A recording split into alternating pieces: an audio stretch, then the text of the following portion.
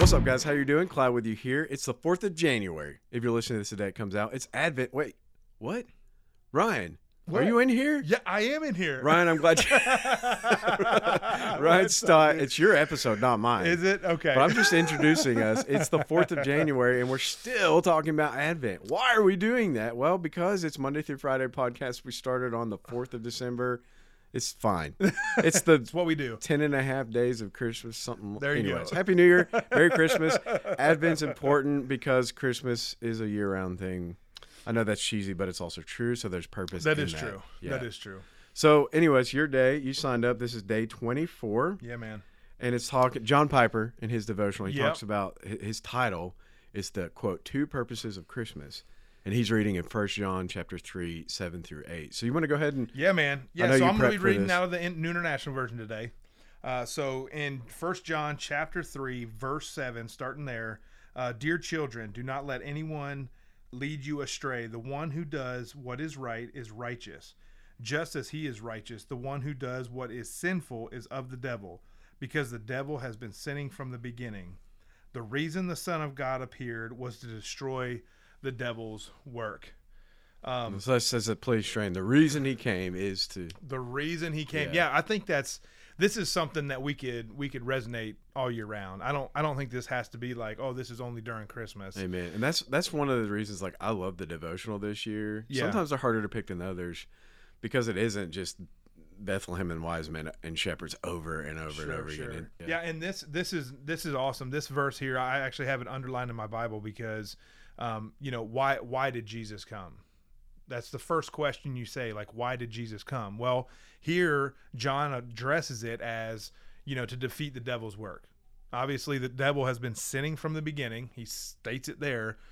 He was the very first one to sin, and that separation there. So he's been trying to bring us down, bring us away from God. So Jesus came to destroy that work. Amen. So, I mean, it's pretty simple. I think there's a lot of meat on the bone in these two verses. For sure. But the concept is very simple. The concept is simple. Good versus evil. We love it in all of our movies.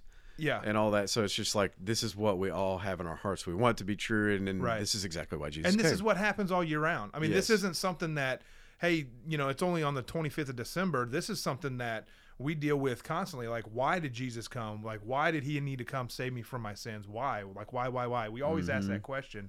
And then that talking about the 2 purposes. I love what John Piper says in his devotion. I'm just going to paraphrase a portion from it and read this to you guys. But there's another purpose that John adds in 1 John 2, 1 through 2. But if anyone does sin, we have an advocate with the Father, Jesus Christ, the righteous. He is the I can't say that word. Propitiation. Propitiation. Thank you. That is a big word. For our sins, and not for ours only, but also for the sins of the whole world. Now look what this means. It means that Jesus appeared in the world for 2 reasons. He came that we might not go on sinning. That is, he came to destroy the works of the devil. 1 John 3:8. And he came so that we would be a propitiation. Did I say that right? That he would be, yeah. That he would be a propitiation for our sins if we do sin. He came to a substitutionary. Wow, that's a big word. Sacrifice that takes away the wrath of God for our sins. And I love this last paragraph. I'm gonna read it because it's really good. The upshot of this second purpose is to not defeat the first purpose. That's huge. Like, we got to remember that. Forgiveness is not for the purpose of permitting sin.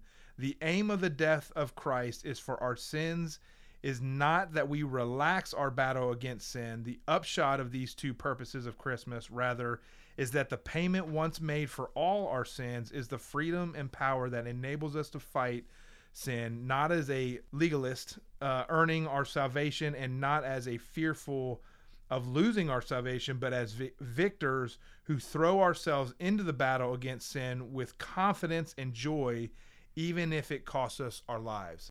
It's in the Advent book, but man, this is something we need to deal with on a daily basis. Just fighting against that sin, habitual sin. John talks about it in 1 John about habitual sin. And that's what that's the people of the devil, is that, hey, I know I'm sinning. I don't really care though. I'm just going to keep doing it because it feels good.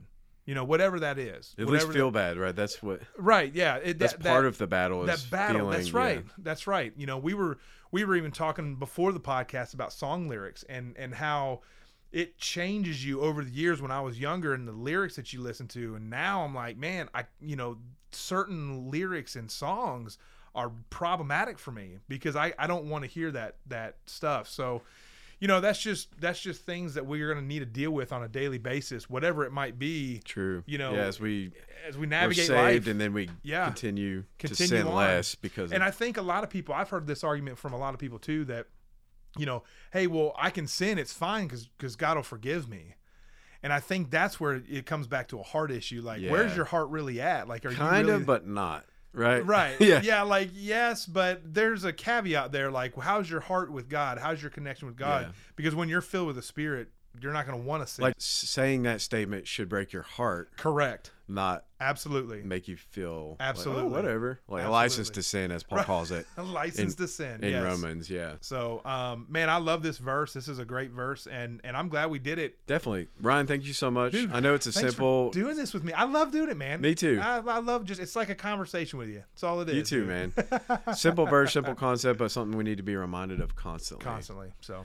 Man, y'all have a great start. Continue having a great start to your new year, and we'll see you on the next episode tomorrow. And I'm going to talk a little bit more about the propitiation that we were talking about. There you go. All right, y'all have a good one. We'll see Bye. you.